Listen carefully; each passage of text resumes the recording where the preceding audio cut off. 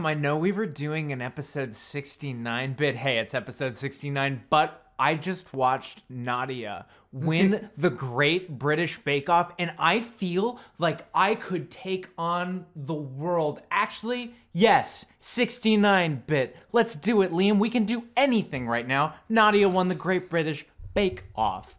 Can't wait to rub my ball on a stick on another ball on a stick. 69. We fucked up. 69. We fucked up. Tom threw a two-parter on episode 68. Okay, so let's clarify. I fucked up. I should have caught it. I should have caught it. Listen. I should have caught it. This one's on your boy Tom. 69. Oh man. There's maybe no excuses for how far we've messed up? No, just this little like silly plunder or flounder that we've done that's more indicative of our show is that we trip up on episode 69. It was so easy to get it right. We have an entire week to think and prepare. I'm already ready to go. I know what I'm doing. Next week, episode 70 will be the episode. Episode 70, the 69th episode spectacular. Episode 70, episode 69. We've got guests. We've got vests. We've got chests. We've got.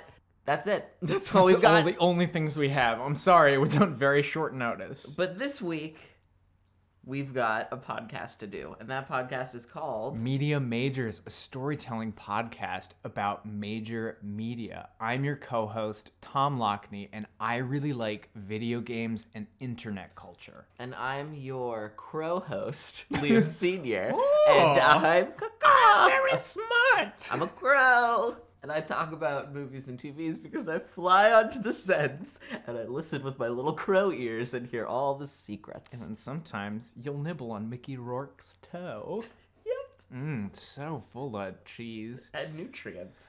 And every week on this program, Liam and I tell each other a true story from our preferred medium. It's centered around a theme. And this week, the theme was ratings again. Trigger warning. There's a lot of racism. Oh boy. Yeah, you warned me about this. I warned you about this ahead of time. Well, I also did a little extra dirt work. That's what I call research. Dirt work. And it turns out it's also a brief moment of anti-Semitism. Great, excellent. So, strap in, folks. Lay it on me with those calloused palms from all that dirt work. So I've talked about how once the film camera was invented, it was like immediately used to make some form of pornography. Just... Like right off the bat. Oh, this thing records images? I haven't jerked off to something good in months. But the general public doesn't want to see just pornography. No one wants to see pornography with their kids. Oh, no. I hope. But what can people see? What's good? What's appropriate? Is it just madness? Like, what can my 6-year-old see? There are only 3 movies. One of them is The Incredibles, and the other 2 are Basic Instinct 1, Basic Instinct 2. I let my 6-year-old see all of them. I'm a bad parent. The history of motion picture laws is long and torrid, sometimes boring, sometimes fascinating, and sometimes gross. Today we're just going to kind of scratch the surface with a focus on one of my favorite periods in film history, pre-code Hollywood. In 1922, after some risque films and a series of off-screen scandals involving Hollywood stars, the studios enlisted Presbyterian elder William H. Hayes, a figure of unblemished rectitude, to rehabilitate Hollywood's image. Hayes was later nicknamed the motion picture czar, C-Z-A-R. Oh, czar. Czar. I always hesitate on how to pronounce that one. I might be wrong too. Who knows? He was paid $100,000 a year. Mm-hmm. That's almost $1.5 million today. Oh my god. For basically just making sure that no boobs in the shot now. He was the former Postmaster General under Warren G. Harding and the former head of the Republican National Committee. Oh my Jesus Christ. All right, so I bet he's got great views on women. And he served for 25 years in the motion picture industry. He introduced a set of recommendations dubbed the Formula, and the studios were advised to heed this, and all movie plots basically had to be pitched to him to make sure that they were moral and good. Okay. This sounds a little bit like fascism, Liam. Well, here's the thing. Pre-code Hollywood refers to the brief era in the American film industry between the introduction of sound in pictures in 1929, so that's like about 7 years after Hays starts working, and when they started actually enforcing the Hays Code in about 1934. So for the first 16 years of his career, most people were like, we're not gonna listen to you. And we're gonna put depravity on everything. That's really good. It even took 4 years when they like formally made a code for people to actually get in line. They were still like, fuck you, I'm gonna do whatever I want. It's like how we all drive like 10 miles an hour above the speed limit. It's kind of like that. As a result, films in the late 20s and early 30s included depictions of sexual innuendo. Okay, this is a really tough word to say. Miscegenation? Miscegenation. Which is interracial couples, basically. Profanity, illegal drug use, promiscuity, prostitution, What's your profanity? infidelity, abortion, intense violence, and homosexuality. Strong female characters were ubiquitous in such pre-code films as Female, Babyface, and Red-Headed Woman. Gangsters in films like The Public Enemy, Little Caesar, and Scarface, the original Scarface, not the Brian De Palma, were seen to be heroic rather than evil. Films also examined female subject matters that would not be revisited until decades later in films. Like, they were just given carte blanche because no one listened to the rules. That's an interesting commentary on society that is like, one day, if we wanted to, we could technically all stop following the rules. I kind of have a theory that, like, the greatest barriers to, I don't know, like, violence and anarchy in our society is the Mary barriers. Are social. and Marion Barry. Mary Barry. No, Mary Barry. Mary Barry. From British Bake Off. Yes. I'm confusing it with former mayor of DC who was Marion caught Barry smoking crack. No. Mary Barry just Our does dabs. hometown fucking rules. Love you, DC. Shout out. So basically, like, these movies were allowed to have characters who would start the movie as bad guys and be able to redeem themselves. A lot of really big stars came out of this era that were able to cross into code, like when the Hays Code was enforced. Clark Gable was probably the biggest one. So in 1927, Hays was like, all right, I'm going to make a list of don'ts and be carefuls, and this will be the list that they'll have to follow. Would you like to hear the entire list? Absolutely. That those things which are included in the following list shall not appear in pictures produced by the members of this association irrespective of the manner in which they are treated. Pointed profanity by either title or lip. This includes the word God, George. Sorry. I'm excited. This includes the words God, Lord, Jesus, Christ, unless they be used irreverently in connection with proper religious ceremonies. And of course, everybody's favorite part of the Bible, Jesus' cousin George. Yep. Hell, damn, God, spelled God. Spelled G-A-W-D. To God. And every other profane and vulgar expression, however it may be spelled. Any suggestive nudity in fact or in silhouette, and any lecherous notice thereof by other characters in picture, the illegal traffic in drugs, any inference of sex perversion, white slavery. What? Wait. Pump the fucking brakes. Who was? There were no movies about white slavery as far as I'm aware. Right? Weird, and I hate it. Almost like white people have always thought that they were the victims from the beginning of time. Yep. Sex relations between white and black races, sex hygiene and venereal diseases, scenes of actual childbirth, in fact, more in silhouette.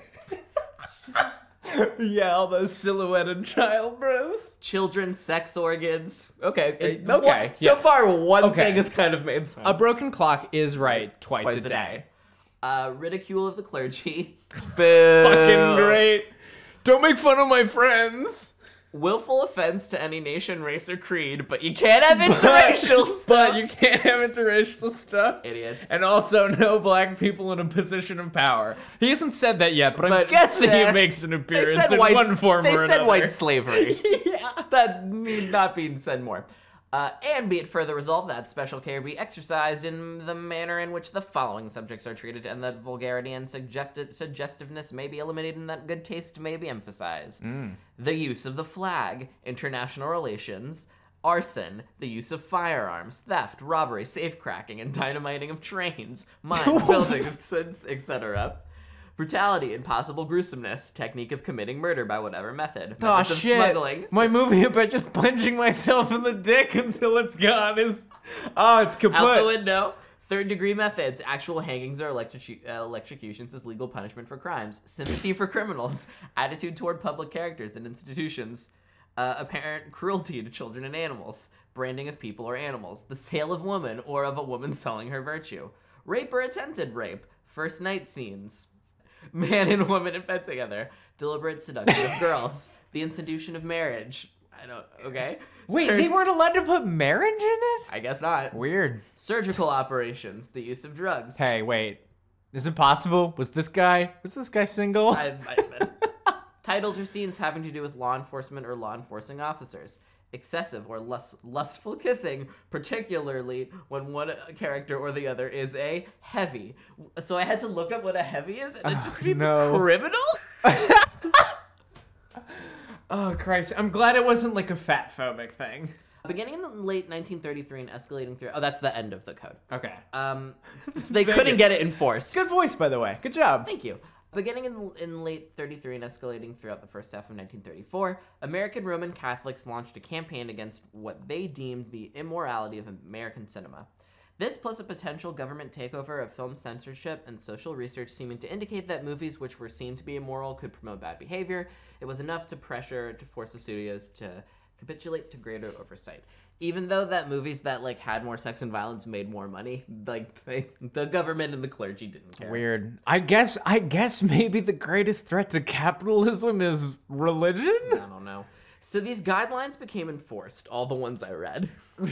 Amazing. The Every don'ts and be single carefuls. one? Yeah. Okay, so no cops, no spies. So we'll get to it. Oh man, that guy walked down a street. That movie was fucking incredible. He turned left at the end.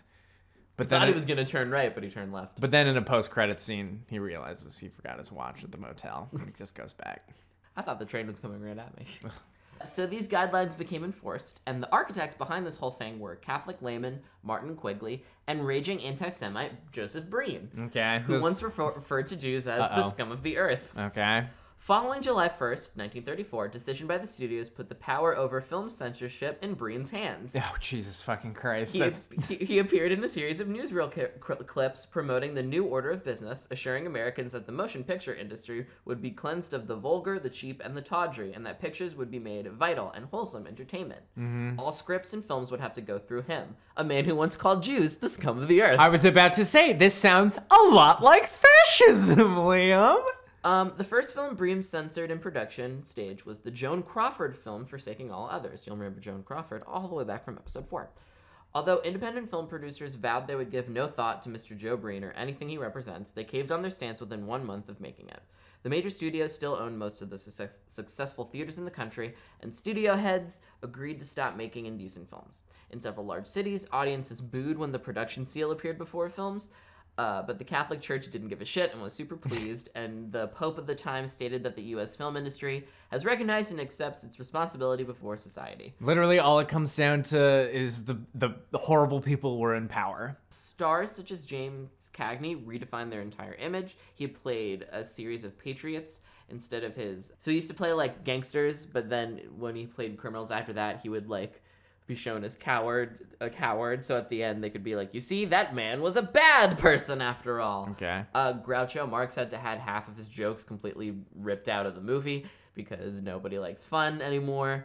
Some pre-co movies suffered irreparable damage from censorship after 34. When studios attempted to reissue films from the 20s and 30s, they were forced to make extensive cuts. Films such as Mata Hari, Aerosmith, and A Farewell to Arms exist only in their censored versions. Oh boy, they don't lose their arms in that one. They keep them the whole time. And Ernest Hemingway turns to the camera and goes, "Ain't it 11?" It's a very bizarre cut. Many other films survived intact because they were too controversial to be re-released. such as the Maltese Falcon, which was remade a decade later with the same name, so their negatives were never edited. In the case of Convention City, which Breen would not allow to be released in any form, the entire film is just missing. Yeah, that's unfortunate. Although it has been rumored that all prints and negatives were destroyed by Jack Warner in the late 30s, research shows that there was a negative vault. It was junked, though, because of nitrate decomposition, so it was basically like... Sucks. That's that. People always talk about how ephemeral digital media is, but, you know, like, we always forget that back in the day, you made a thing and it was going to last for 20 years and then never again. By the 50s, the code had totally begun to lapse. Obviously, like, the dumber laws were slowly lapsed out when it's like, you can show a law enforcement officer if they're the main character and they're moral. Mm-hmm. But with the rise of exploitation movies, risque foreign films, and just television in general, filmmakers just had more confidence to be like, fuck the rules. And then by the late 60s, the enforcement had basically been impossible, and the production code was abandoned completely. Yeah, because, like, what could they do? Yeah, no one gave a shit. And then the MPAA began working on a rating system under which film restrictions would lessen. The MPAA film rating system went into effect on November 1st, 1968 with 4 ratings. G for general audiences, M for mature content, R for restricted, under 17, not admitted without an adult, and X for sexually explicit content. X basically turned into NC-17 because X movies aren't really made anymore. We'll talk about that in a later episode. And then in the 80s, PG-13 would be introduced because of the Temple of Doom. But everything else pretty much... Oh, and then PG would also be... No, sorry, PG or PG-13 came out because of Temple of Doom. We'll talk about it. It's like a very interesting story in the future. But all right. That is pre-code Hollywood. And how a bunch of crazy risque films were lost and then no one gave a shit anymore. Man. That's weird, right? Very strange. And it's so funny that it's kind of proof that you can just not follow the rules if you want to. Mm-hmm. We're going to take a quick break. Yeah, we sure are. And then when we come back, Tom's going to tell a story. But first, we're going to hear about something else from the podcast network. Hey guys, it's Liam Sr. here. I have to talk quietly because it's late at night and everyone is asleep. We don't have an ad for it yet, but Eric and I are doing a new podcast every Sunday called Sunday Morning Hangover Cure. We'll have an actual ad for it when we get our shit together. Boy, that was a super duper fun ad. I would go listen to that show that I assume is Sunday Morning Hangover Cure. I don't know. We haven't made an ad for it yet, so that'd be hard to do. All right, then let's try Nope, this. we're keeping it in. Tom, tell me a part 2 of an earlier story. Previously on Media Makers. Last week, I talked about the origins of the Entertainment Software Rating Board, or the ESRB. It is a government-mandated regulatory body meant to rate and categorize the content of video games so as to better inform a playing public. It is a story about the government taking video games to task and the government emerging victorious. As stated at the end of my story last week, it would not be the last time that video games, both as an industry and a culture, would have to face federal reckoning. Cue sounds and dramatic music. Theme song. ESRB 2, The Reckoning. Chapter 1, back in the 90s. Though the ESRB is perhaps the most visible organization to come out of early 90s video game legislation, the International Digital Software Association is equally important, if not perhaps more so. You've likely never heard of the IDSA, and that's because they've actually changed their name. They did it back in 2003. They are now known as the Entertainment Software Association, and I will refer to them as such. They are now known as the pop-punk band Yellow Card. I'll refer to them as such for the rest of the story, even pre-name change. They are a trade association of major developers and publishers with heavy hitters like Activision Blizzard, EA, Ubisoft, Take-Two Interactive, Konami, Deep Silver, Bethesda Softworks, Bandai Namco, and others among their membership. Damn. These are the fucking heavy hitters of video games. They are the people who organize the Electronic Entertainment Expo, though they also serve another function, video game advocacy. See, even after the Video Game Rating Act of '94, video games remained under a widespread critical lens. The public, and more importantly, both the state and federal government, is unwilling to treat the ESRB as a job well done. The push against violent content of video games persists. The narrative that games have a direct correlation with violent behavior actually grows in popularity, bolstered by a series of violent incidents that the public connects back to video games, some tenuously, others less so. This era will one day get its own story, as it's an almost decade-long moral panic that spawns such figures as Jack Thompson, infamously anti-video game disbarred attorney. He's a fun one. It is a time punctuated by murders, suicides, and assaults that all get linked back to games. Mass shootings, most famously in the aftermath of the 1999 Columbine High School massacre. I'm not here to talk about the involvement of video games in Columbine. There's a lot of contradictory information out there due to the widespread panic caused by the shooting and the reactionary defensiveness of most pro-video game advocates. I will say this, though. It's undeniable that Klebold and Harris were influenced by the media they consumed. There are several other factors that played into it that were ignored by the media and culture. Like, hey guys, these are two white men. Like, every other mass shooter in the US. Here's the thing, though. It doesn't matter what people think about these things now. Back then, it was just a given that Doom caused Columbine, or that the Matrix had caused Columbine, but this was all really bad, and video games were doing a terrible job of arguing their case. Here's an excerpt from the opening of Voices from the Hellmouth. Quote, "In the days after the Littleton, Colorado massacre, the country went on a panicked hunt. The oddballs in Jesus Christ. The country went on a panicked hunt, the oddballs in high school, a profoundly ignorant and unthinking response to a tragedy that left geeks, nerds, nonconformists, and the alienated in an even worse situation than before. Stories all over the country embarked on witch hunts that amounted to little more than capitalized geek profiling." These were the type of articles that were like written in defense of video games at the time, where it's like, yo, you're profiling geeks like it's like, you've got to be fucking kidding me. Oh boy. The public essentially thought that video games, music, and movies had been the cause of the shooting. This is the public relations nightmare that the ESA has to combat. Public antagonism towards the video game industry was striking a fever pitch, and they had righteous fury on their side. The moral conviction that video games were a clear and present danger, not just to the minds of young men, but to the physical well-being of society as a whole. The U.S. wanted something, anything, to be done. Chapter 2. Who you gonna call? Ghostbusters. The Governator. Actually, I did a little twist on it. Ah. My twist was just saying a different thing at the end. Wow, you really Shyamalan me. In the mid-2000s, legislators attempt to pass laws criminalizing the sales and rentals of violent, sexually explicit video games to minors. This is a national trend. These draft laws could be found in Louisiana, Michigan, Minnesota, California, etc., but the ESA was there to combat them every step of the way. They're not doing too shabby for themselves either. They managed to shut these laws down in basically every state. The day one of these laws was passed in Illinois, the ESA filed a complaint, went to court, and won on grounds of First Amendment rights, with a 3-judge panel referring to God of War as, quote, "a game that is essentially an interactive digital version of The Odyssey," end quote. This is gonna maybe become a theme that I don't think judges really, get media. Yikes. Ridiculous as that sentence is, it is ultimately indicative of how a lot of these court cases are won. I don't see anything wrong with Mario. It seems to me like it's just an 8-bit Iliad. It's just like Portrait of the Artist as a Young Man. It's Portnoy's Complaint, They but with both- Koopas. They both wear overalls. Old people are stupid. These court cases are won by invoking arts protection under the First Amendment. Here's another quote from another judge who sided in favor of the ESA. Donkey Kong is just Romeo and Juliet. Video games contain creative, expressive free speech, inseparable from their interactive functional elements, and are therefore protected by the First Amendment. End quote. Additionally, many of the judges repealing these laws cite the fact that those making them have set extremely ill-defined boundaries, making it difficult to support the laws.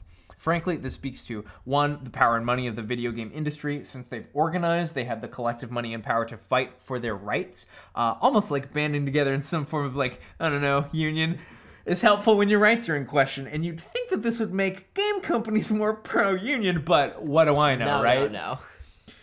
2, the incompetence of our country's legislators and congressfolk. They were presented with one of the easiest tasks, had overwhelming public support from people in power, and had the advantage of video games still being a fairly young and disorganized industry. And they still couldn't get anything passed. Nope. Legislators realize that their tactics aren't working, so they try other avenues. Hillary Clinton, Joseph Isidore, Joe Lieberman, hey bud, and Evan Bayh attempt to pass the Family Protection Act in 2005, a bill which would have required game companies to receive a rating from the ESRB in order to be sold. After last week's episode, I'm sure I don't have to tell you why that's bad and dumb. It's a fiscal gatekeep. And the bill fails to pass the Senate. Thank goodness. This is an era of legislative touch and go for video games. Set them up, knock them down, but keep swinging and you're bound to miss. In 2005, AB 1179 passes in California. The bill is the brainchild of Democratic Senator Leland Yee, outspoken anti-video game figure. This isn't important, but it's a fun fact. Mr. Super Anti-Gun Video Games Will Make You a Murderer Leland Yee currently faces charges for money laundering, receiving bribes, dealing firearms, and illegally importing firearms. One of his alleged cohorts is also named Raymond Shrimp Boy Chow. That's what the kid was actually saying. It wasn't Shrimp Heaven Now. It was Shrimp Heaven Chow. Shrimp Boy Chow. He knew. He tried to warn us. Mr. Bim Man fans, you could have saved them. I gave you all the shrimp. He pled guilty to charges of racketeering and was sentenced to 5 years in prison. Anyways, end of tangent. Yee's bill... Ye's bill. Kanye's bill. AB 1179 was signed into law by then-Governor Arnold Schwarzenegger. Every single part of this story is absolute clown shoes. Yeah. This meant, if left unchallenged, games would have to be labeled with a rating from a regulatory body beyond the ESRB, and that the sale of violent video games to minors, anyone under 18, would result in a $1,000 fine. Every time you say minors, I picture coal miners in their homes. Like, I just want to play a Call of Duty. What do you mean? I got no, sir. We mean people under 18. Oh, okay, that makes sense. That makes a lot more sense. We're going to get into some of the legalese here, but I'm so sorry, but I think it's important we see how violent video game is defined in the language of the bill. I failed legalese in high school. Okay. Violent video game means a video game in which the range of options available to a player includes killing, maiming, dismembering, or sexually assaulting an image of a human being if those acts are depicted in the game in a manner that does either of the following. A, comes within all of the following descriptions. I, a reasonable person considering the game as a whole would find appeals to a deviant or morbid interest of minors. II, it is patently offensive to prevailing standards in the community as to what is suitable for minors. III, it causes the game as a whole to lack serious literary, artistic, political, or scientific value for minors.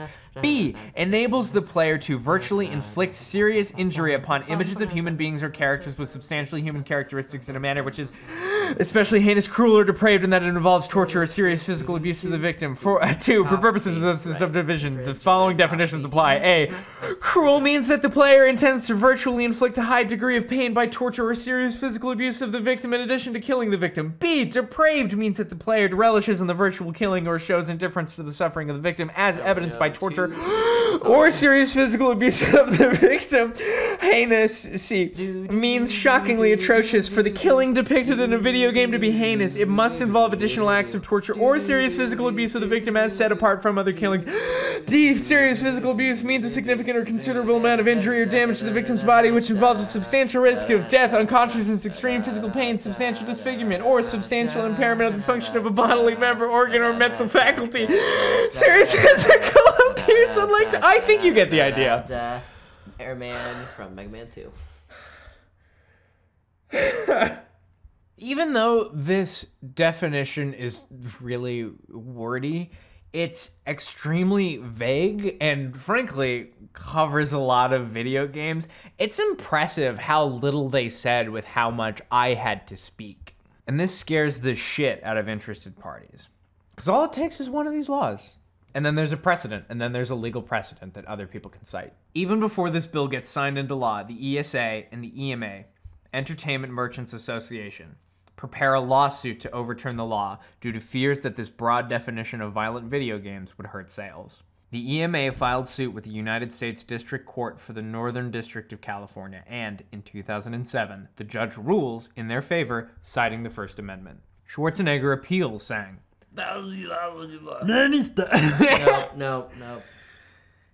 Many studies show the link between playing ultra-violent video games and violent behavior. We have a responsibility to our kids, to our kids and our communities. I've got a million Schwarzeneggers and they're all terrible. And our communities to protect against the effects of games that depict ultra-violent actions. He appeals to the Ninth Circuit, a federal court with jurisdiction over certain district courts, such as the one belonging to Schwarzenegger. This is a boring part. Basically, all you need to know was that while the Ninth Circuit was unwilling to wholesale throw out AB 1179, they agreed that it was restrictive on First Amendment grounds, specifically as it pertained to minors, and decided it was ultimately unconstitutional.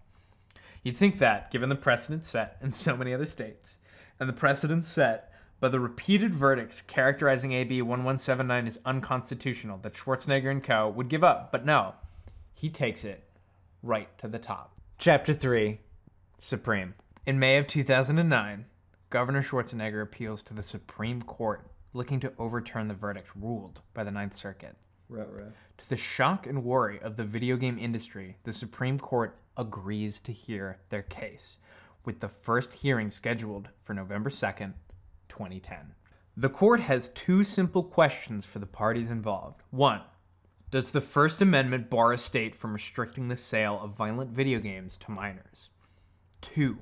If the First Amendment applies to violent video games that are sold to minors and the standard of review is strict scrutiny under Turner Broadcasting Systems, Inc., v. FCC, is the state required to demonstrate a causal link between violent video games and physical or psychological harm to minors before the state can prohibit the sale of video games? What ensues is a bizarre legal battle, with each side attempting to appeal to the rationale of people who do not play or understand video games. For example, the pro-video game side of the case presents an argument that Mario Brothers fits the definition of a violent video game.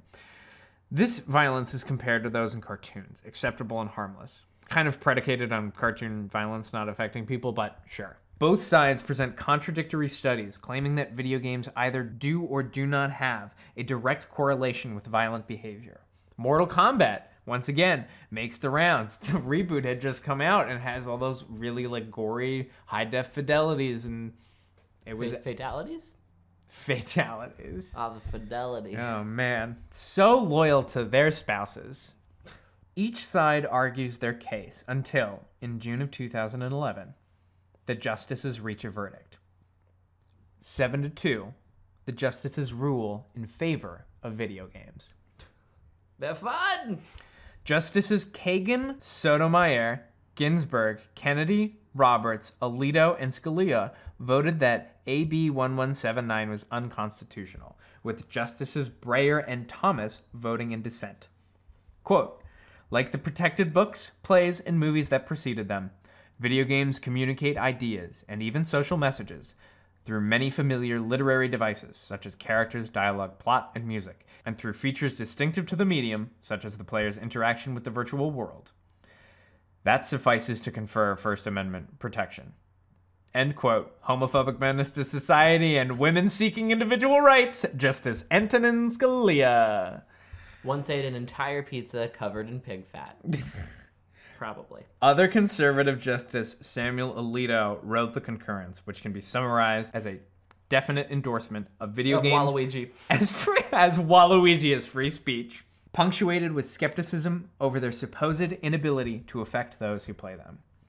Justices Clarence Thomas and Stephen Breyer each wrote separate dissents.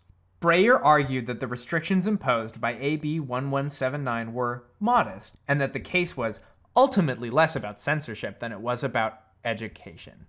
So I guess he just wasn't really paying attention. Thomas's dissent was a little different. He claimed that the Founding Fathers, quote, believed parents to have complete authority over their minor children and expected parents to direct the development of those children, end quote.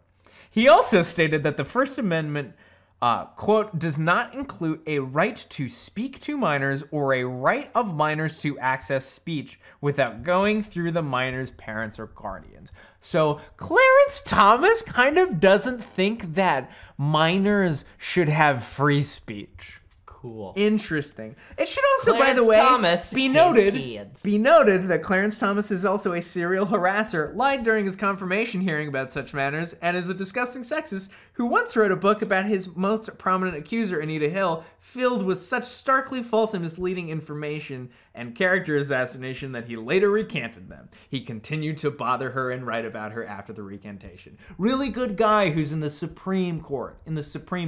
The biggest one. Life is a fucking nightmare. Hold your loved ones tight, 'cause we're all gonna die. Anyways, continue your story. This is a song I just made up. What I'm saying is, this entire circus, this whole fucking clown show, starting back in the 90s with the prelude to the Video Game Ratings Act, up until this Supreme Court hearing, it was complete clown shoes. Too big. Every single person involved is just awful and terrible. And they wear flower lapels that squirt water into people's faces. Stoking gamers was bad because there was all this rhetoric going around that like they're trying to take away our video games, and they kind of were, but they were also just like trying to figure like video games are really violent. They are the most violent media that there is. Yep. And I'm sorry, but like if you think that that doesn't affect people and that the stuff in video games doesn't affect people, then like I don't know what to tell you. The whole point of art is that it affects people in some way. Yeah. And so I guess if you think that video games don't affect people or can't affect people, then video games aren't art, and then go fuck yourself. The people fighting video games were bad and uninformed, like Schwarzenegger, Yi, people who blame video games for Columbine so they don't have to examine the larger cultural narrative of dangerous masculinity and whiteness. The justices, hey guys, the highest court in our nation is staffed with horrible people. Scalia's replacement founded like a fascism club. He claims it's a joke, but also like weird how many people who joke about being a fascist turn out to just be a fascist. They also have no idea what video games are. They should not be the ones making this decision. So I ask you, when you think about the impact of games in our culture, think about your voice and whether or not it sounds like one of the ones in this story, like the ones of Brown versus Entertainment Merchants Association.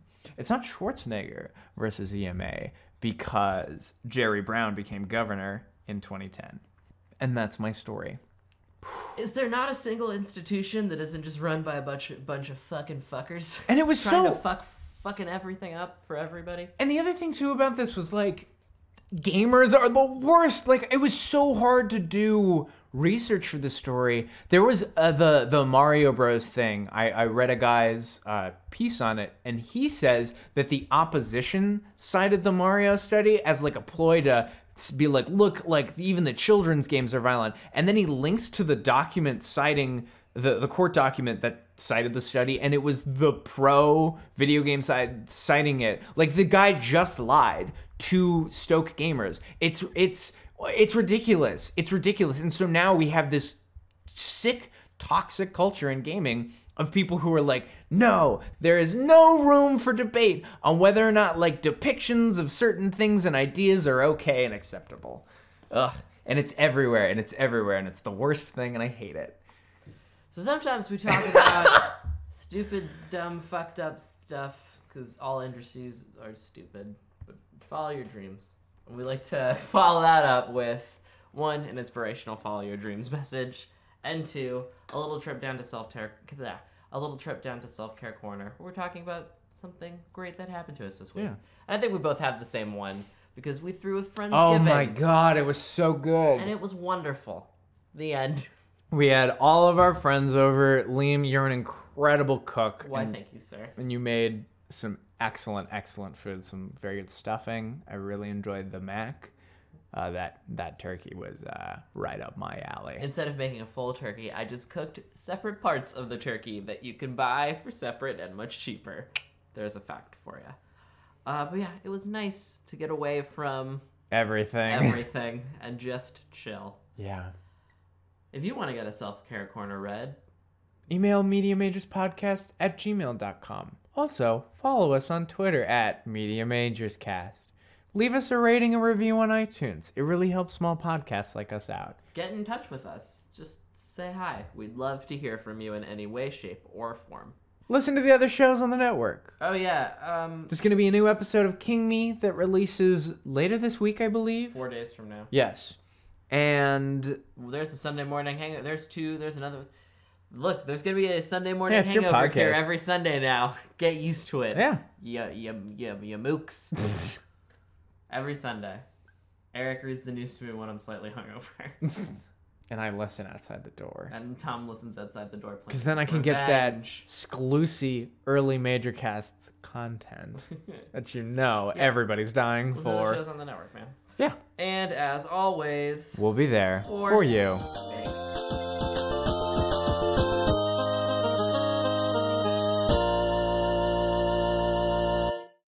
Thanks for listening to the Major Casts Network. Stay fun, stay nasty, and stay major.